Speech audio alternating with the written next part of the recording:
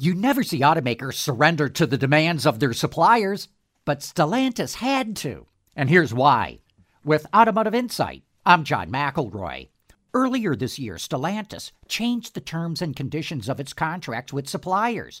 It demanded that they cut prices and turn over the intellectual property of the parts and components that they deliver to Stellantis. Well, suppliers revolted, and they forced Stellantis to back down.